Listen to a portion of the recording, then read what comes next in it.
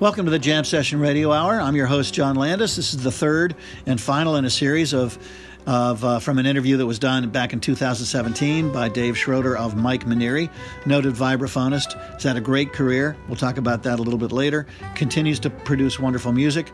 Again, this is the third in that series. So let's go ahead and listen to that portion of the interview. But let me ask you, who were your contemporaries at that time, or who else was on the scene that the critics would say, yeah, man, this is really jazz? Well, it took a while, I mean, Weather Report was not popular with the critics. I mean, with audiences, yes. I mean, we were huge in Japan. Finally, when Smoke in the Pit came out, it became a gold record. We'd go there and play for 10,000 people. But in the States, we were like, couldn't fill a room. But in Europe, when it finally, the album's on Elektra, and we started recording as Steps Ahead. We did one more record as Steps. I should interject that because Steve Gadd left, and Peter Erskine replaced him. This might have been 80, 81, something. That was the third album that we did for the Japanese, and the last one until '86. Then we were signed by Bruce Lundvall for Elektra Records, and that was the first album that was distributed worldwide and actually reviewed in the magazines. And then we toured Europe extensively for a few years, but the band started changing. Don Grolnick left, and Elias replaced him on piano. Mm-hmm. And then Eddie left, and Tom Kennedy replaced him on electric bass. And I brought a list of all, maybe we could talk about it later, of all the musicians over the last 40-something years that have played with Steps. It's pretty interesting how it kept evolving. Well, my age group, and I'm about 20 years younger than you, when we were in college in the late 70s, all we listened to were Steps Ahead and Brecker Brothers and Steve Kahn records and all the new music. So Return to Forever. Return to Forever, Weather Report. Vishnu, I mean, all these Oregon. Bands. Right, Oregon. Which I was going to ask you, did you hang out with those guys in Woodstock? Yes, not only, but even before Woodstock, I think even before they moved to Woodstock, when Ralph first moved to New York, he and Glenn Moore, they were all living together in some apartment. I forget where it was. It might have been way uptown, and I remember, I recall Ralph wondering if he should just play piano and drop the guitar, something like that. But it's an interesting mishmash of different types of music, right? Because it was all, maybe because it was all so new, the whole jazz rock fusion concept with your electric band. I don't know if you did the same thing, but I interviewed the guys from Oregon a couple of years ago, and they said that they were quite successful on the college circuit. I don't know if that's, if you were, maybe you guys were a little later than when they formed, I don't know. But that's where they found their first audience. Right, they were a touring band. Yeah. Whereas we were session musicians. All right, let's do Europe for, in the summer. And then everybody would sort of scatter for a few months. And then we would do a bunch of gigs, and there would, I was doing this project, I was producing, arranging, and Michael was doing whatever he was, playing on different records. So we weren't as organized, we weren't a band like. Did you have like management? Weather Report. Or did you do it yourself? Later. Yeah, we did have management. We had a woman who was my secretary for a while. Christine Martin managed us. But she really couldn't control the guys, It was hard to control, I have a tour coming out, you guys want a tour? And it was sort of like, and Mike would say, no, I'm busy, or Peter had something else that he was doing. He was recording with ECM. He had a couple of bands that he was working with, you know, John Abercrombie. So it was hard to get this band together, but when we did, though, it was amazing. It was really magical. If I may say so myself, once in a while I listen to something on YouTube and I go, wow, that's great. Well, let me ask you, the harmony changed in fusion music. It was like more open vamps as compared to 251 and bebop harmony and things that you played with Buddy Rich. Right. I talked to somebody, I talked to Jimmy Heath about when modal jazz came in, and he said the reason that Coltrane and all these guys played so long is there wasn't a cadence. They didn't hear 5-1 and they didn't know how to stop. Probably true, because, you know, talking about the White Elephant, where we would play on a vamp, it would be just one, you know, D minor. Yeah. And, you know, start with some kind of funky line or something like that, or somebody would play straight ahead and everybody would take solos, and if there was 15 people there, there'd be 15 solos, and then some guys just wouldn't stop, you know, and they would just play for 10 minutes, 10 minutes, 5 minutes, 10 minutes, 10 minutes, and, you know. But they're trying to work out something. Yeah. How do you spin your And then the horn shape? sections would come in at random and back them up, and then I started writing little parts, you know. So it was really organic the way this It was formed. the way it, Wow. it just. And then it kind of became stylized, you know, fusion. This is what fusion is. Probably at one point Well, there wasn't a name for it. You just called it electric jazz, maybe. Yeah, it wasn't even, we didn't even like call it, as far as we were concerned, we were just playing, because we were playing in different sessions. If you're playing on a James Brown session, wow, that's a great groove. I think I'm going to write something in that idiom. And then, you know, you play on a date with Wes Montgomery, or I don't know, could be someone else. So I think the Steps book, if you look at it, there are so many different genres. There's like folky tunes like Sarah's Touch, which we played with the big band just last week. Right. It's like kind of a folk song that I wrote. And then, you know, Brecker would come in with something that's much more complex than that, you know, with a lot of like A flat over D flat over E, you know, like. And then Grolnick had his own style too, where he would combine, like Pools is a great tune, which kind of, what would you say that is? Would you say with this fusion? Is that jazz? You know, it's got 2 5s. But for me, a tune like Pools is the sound of Steps Ahead. Yeah, and it's got that little big band kind of vibe to it, and it works great with the big band, especially the bridge. Boo boo doo boo boom, boom boom boom,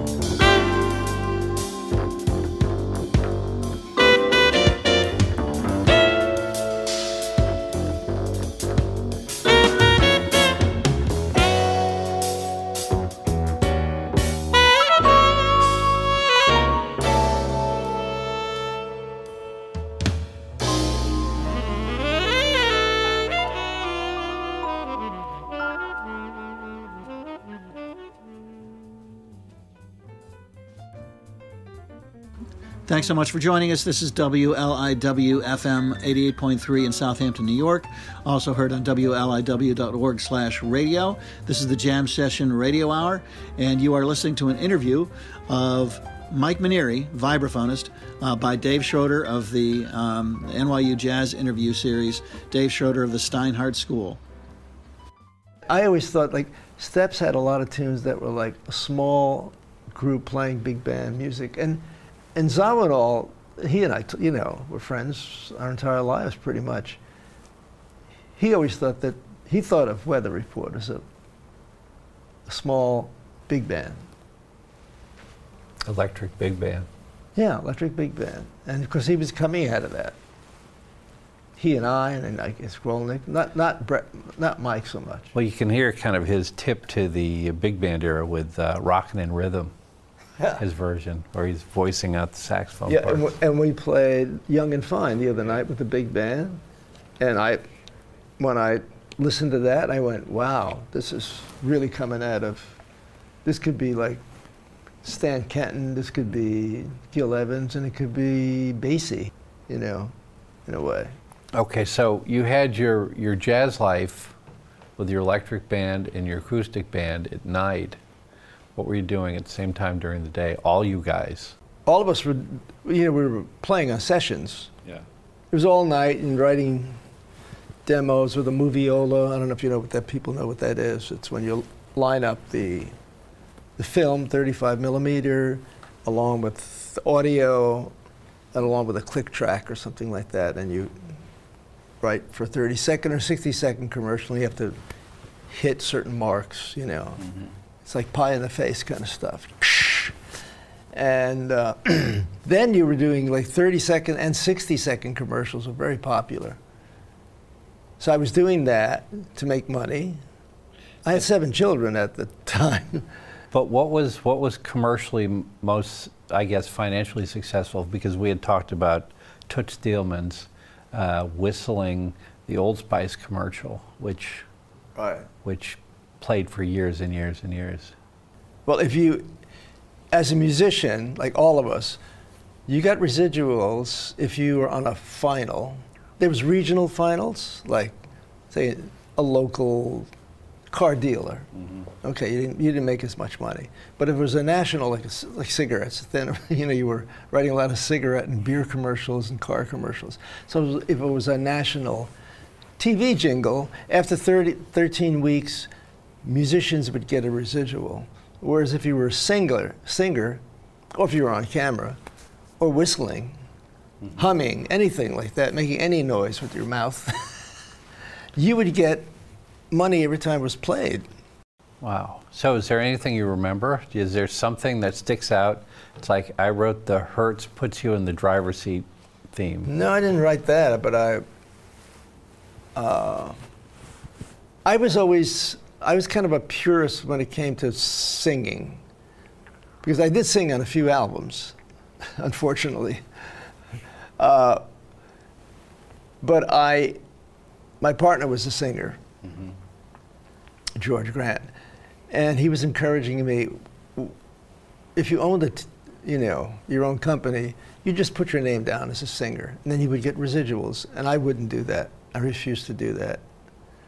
And he would say, Schmuck, everybody does this. So we'll get because he would sing, and we get double royalties for singing. And I would get, my whole entire life, I think I would get, no, I don't want to go down. Singers are singers, and I'm a musician, which I regret doing now. Did you whistle? I didn't whistle, but I did sing a demo for one of Dave Vitamins. And they went with that. They went with my original demo. And it ran, it's like they'd make a commercial and then they'd have the tag at the end, like AT&T or something like that. So if you sang like the little logo for AT&T, you could make $100,000, whatever, $50,000, depending on how many times they ran it. So that was one jingle where I sang and made, like Toots. Yeah. We made some money. Did you know Klaus Ogerman? Very well. And I mean very well. I shouldn't have said very well. Yes, I knew Klaus, and I loved his writing. But let me ask you this: I had heard that he made a lot of money. He had written the Maxwell House coffee commercial. Did he? Jingle. I'm surprised that he. He I did, don't know. but I I'm was happy hoping that for his. I'd get the definitive for Klaus, answer. and I'm happy that for his. But what about family. Klaus? What? Well, I have it. As I walked in today, one of you guys were playing a George Benson album that I did some arrangements, like for strings and for large orchestra. Tommy LaPuma, who was a fantastic producer, produced Miles, produced so many artists, Natalie Cole, on and on, all the Sanborn albums for years. Diana Krall, mm-hmm. and Klaus did all the arrangements for, right? Cityscape with Michael Brecker. We need to talk about that too. And so Tommy said, Klaus just did the 5 arrangements for George, but there's 5 to go, or 4 to go, whatever it is, and he's busy, he doesn't want to do them, doesn't want to fly over from Europe. Would you do them? And I went, come on, man. All right, I've written, a large arrangement, 40 pieces or more for Aerosmith. But, you couldn't hear what I wrote anyway. It was heavy metal. But I was learning. I was taking some courses with Don Sebesky, and I was learning to write for strings and horns. I was curious. Horns were easy for me, but this was 15 first violins, second violins, violas, cellos. I had some experience with jingles writing for strings, but nothing that size. Long story short, he convinced me, and I wrote 4 arrangements and happened to write the single. And I wrote it into sort of like a funky tune. And what was popular then? I'm trying to think of I can't think of the word. Soul jazz. Not soul jazz. It was like dance, like it was dance music. Disco? Disco. It was like a disco tune. Thank you. I'm glad you forgot that word. Yeah, disco. I couldn't. I'm sure I forgot it on purpose. But anyway, if you played it, you'd say, okay. It was the only tune on the album that was kind of like that. And I went, I'm going to get this violins going, you know, which was not easy. These guys, you know, straight eights and in time. It was. And I'll never forget when George ran out. George, I love you.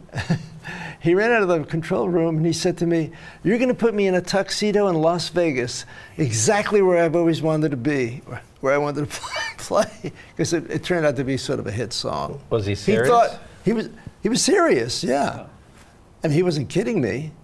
And I just laughed because, you know, it wasn't as big as Breezing or one of his other huge hits like on Broadway. Was this before or after? It had the potential. This is after Breezing and I think on Broadway.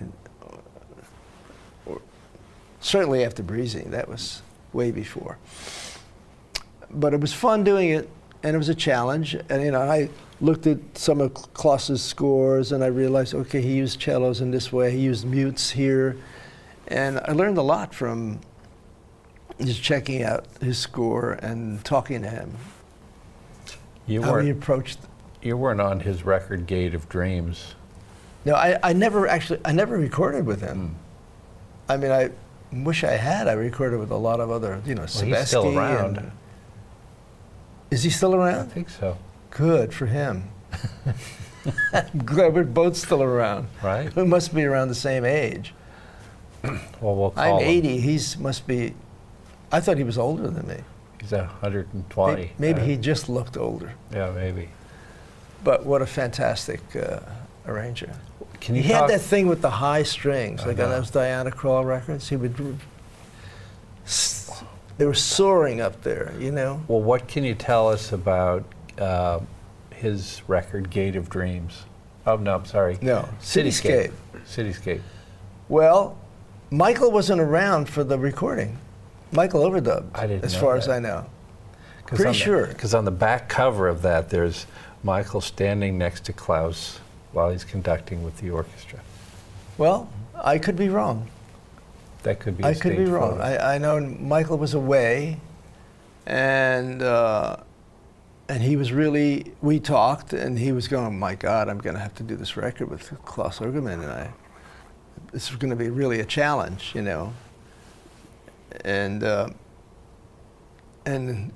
turned out to be like a masterpiece. It is. Right? Yeah. I mean, I play it every once in a while. It's just stupendous. Michael was shy about reading. You know, Randy could read anything.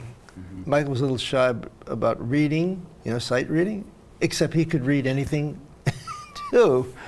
But he had just a little, you know, like I'm not a great sight reader, but Michael was much better. When they did the Sinatra record, they were in the Sinatra band. Michael was going, God, I haven't played in a big band in a long time. I'm worried about having a sight read. If I screw up, Sinatra's, you know, Frank's going to go, hey, you know, it's like, what's up with this guy? Because he's used to one or two takes, you know. I think he was, you know, Randy was doing so many more jingles than Michael. Randy was like one of the first call. There's a few guys who were first call trumpets. So Randy could just read, you know, amazing sight reader, big band. He was playing with Mel and Thad. Right. Michael wasn't doing that. You know, Michael was playing his own music. He played on some jingles, which were 30 seconds, basically. Right. But Randy was doing film dates, complex film scores, you know. And the saxophone players that they were calling for those were not Michael. They were calling guys that played flute, you know, clarinet, alto and tenor. Some of them have played double reeds. And he didn't do any of that. He didn't do any of that. I begged him. I was telling a student of mine just the other day, on my Wanderlust album, there's a tune called Flying Colors that I wanted him to play soprano on, and he wouldn't do it he said no for the longest time. And I remember in the studio, I had him by the ankles. I was begging, you have to do this. I was ready to kiss his shoes or something.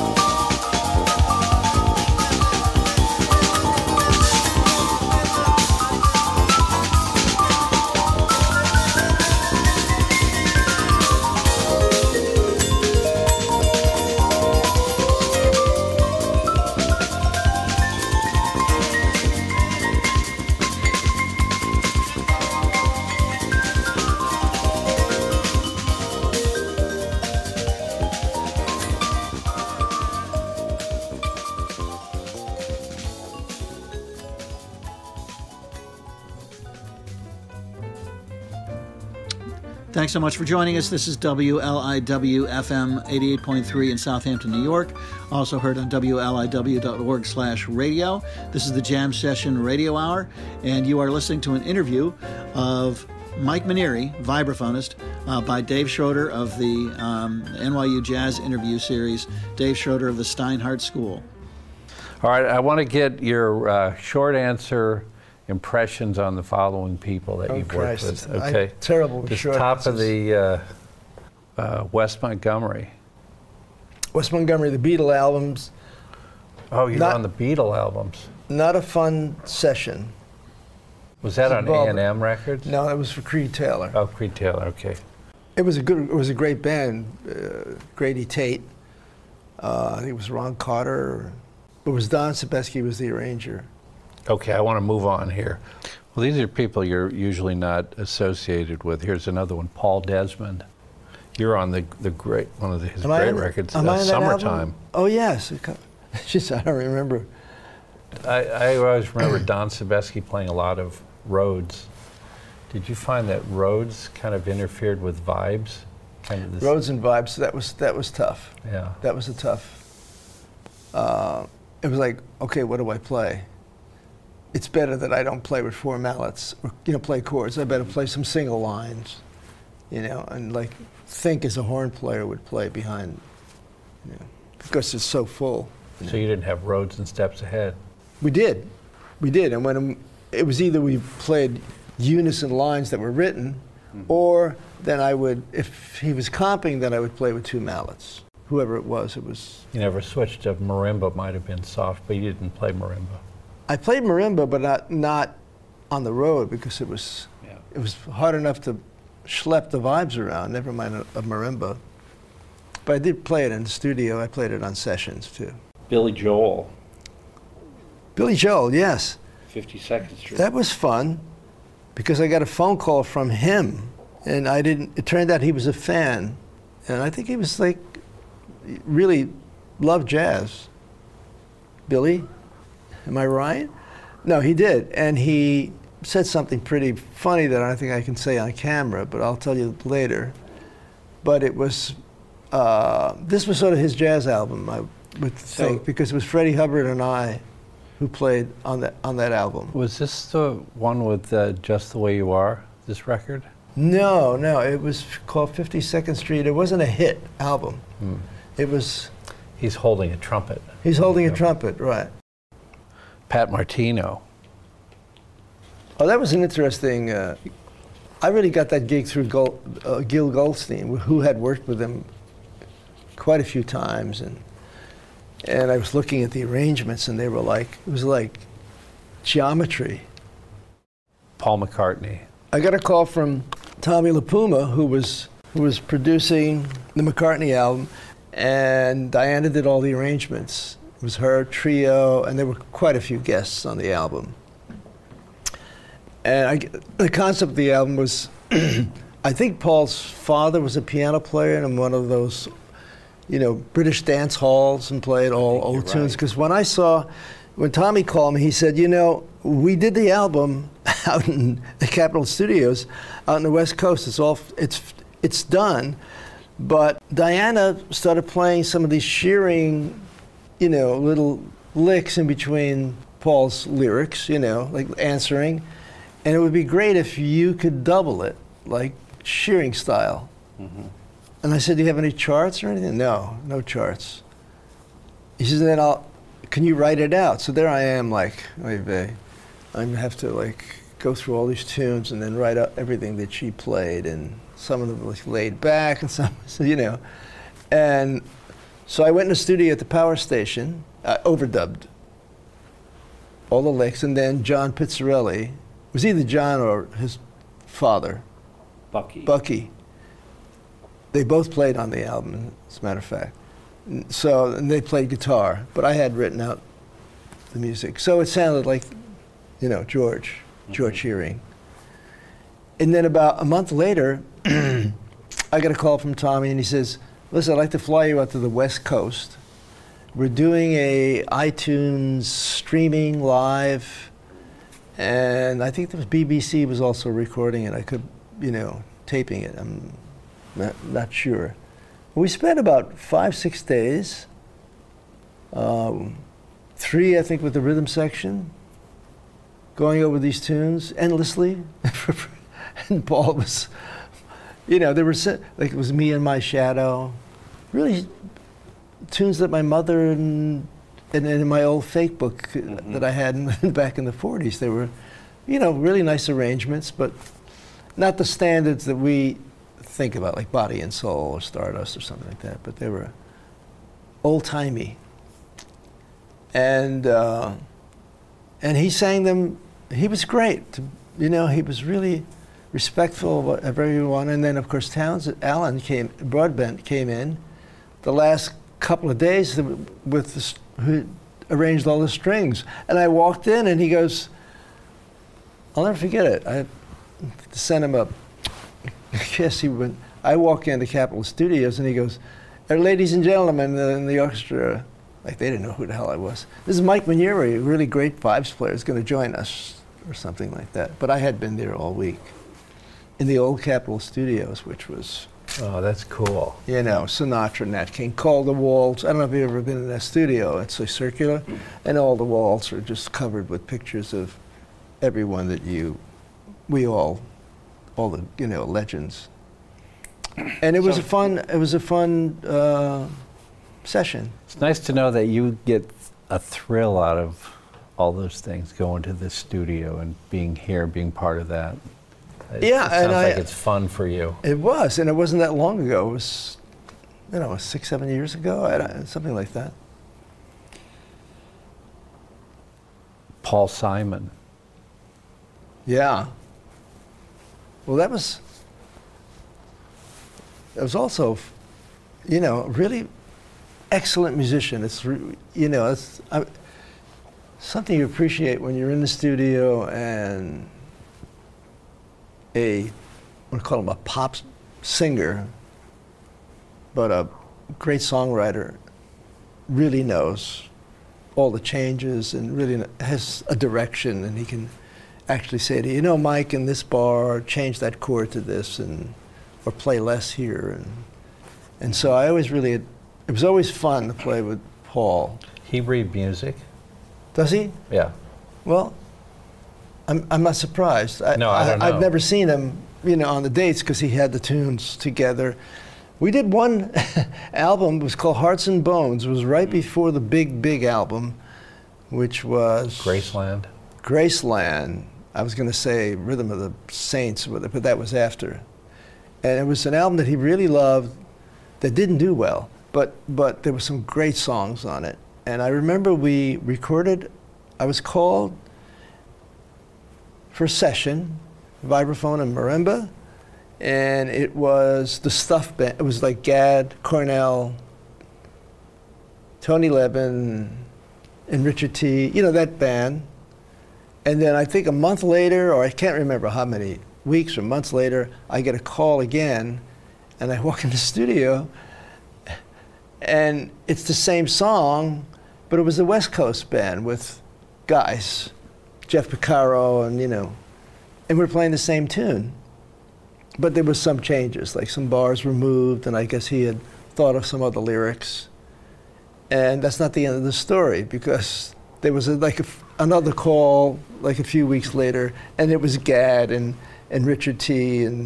and then we finished this. We did the tune again, but it was complete.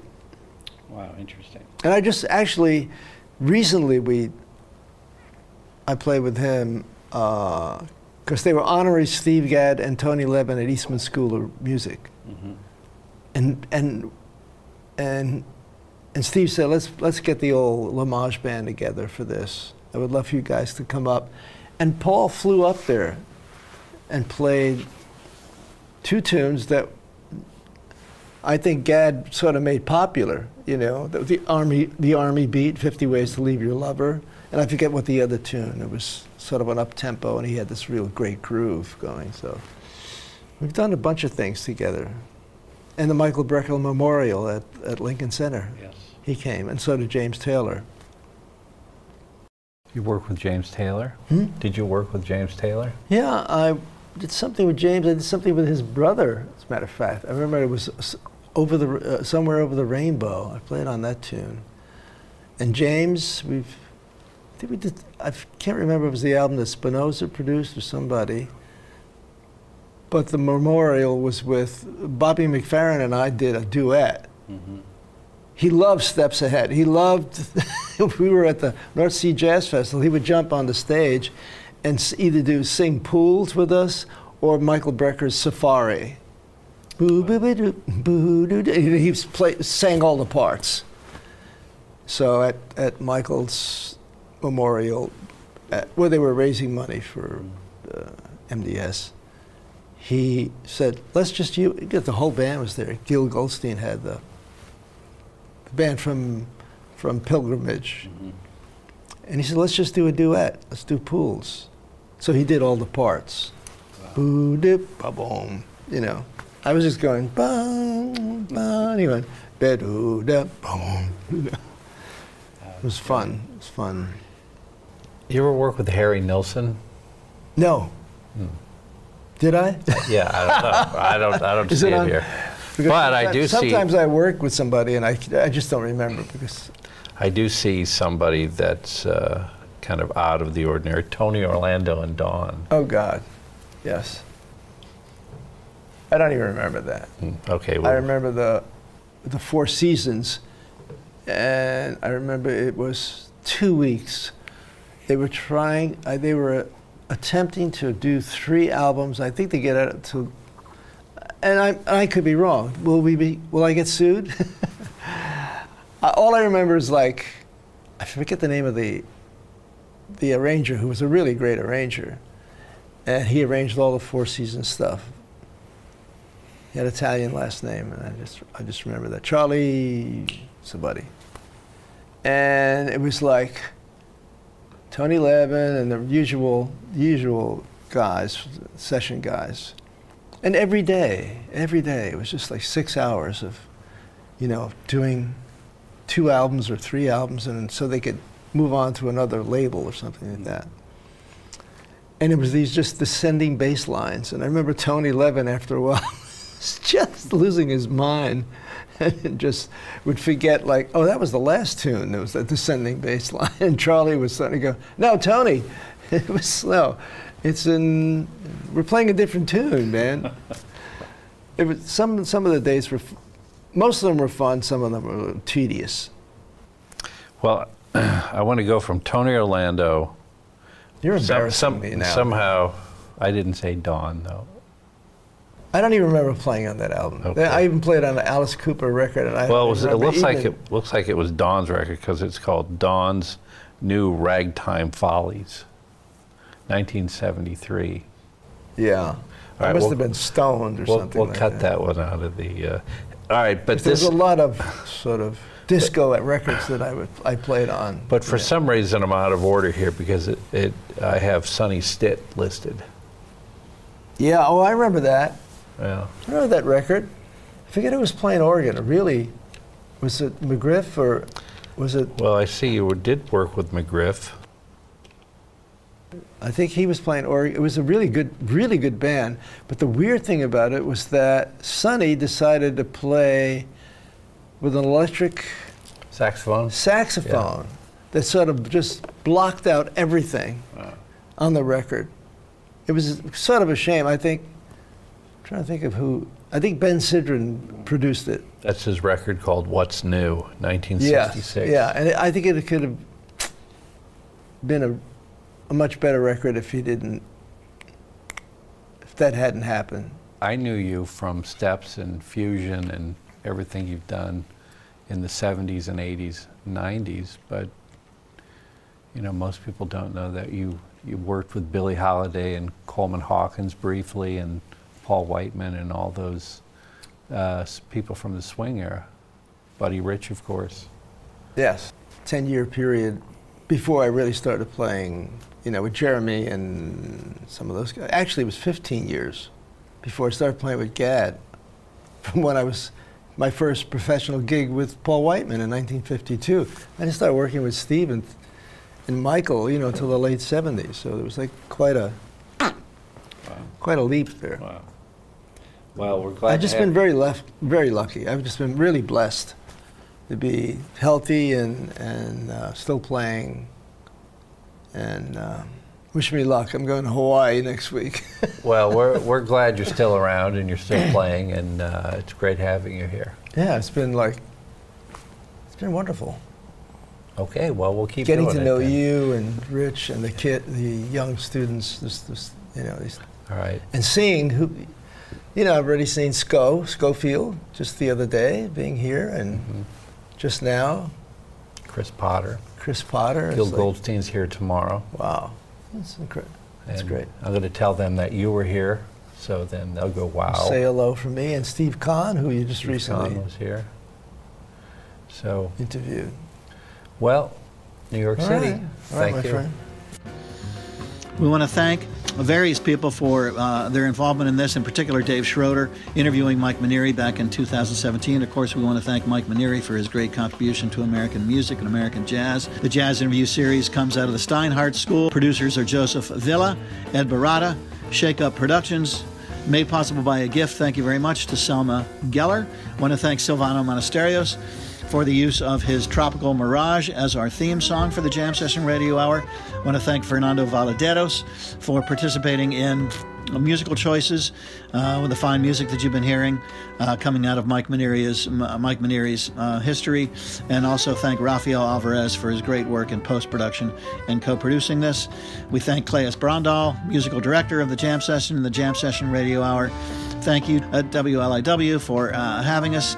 And thanks so much for all you guys listening out there, and continue to stay in touch with us on our Facebook site, The Jam Session, also on Instagram, Jam Session, and we'll continue to bring you fine music and fine interviews. Thanks so much. Stay well. Catch you next time on the Jam Session Radio Hour. Good night.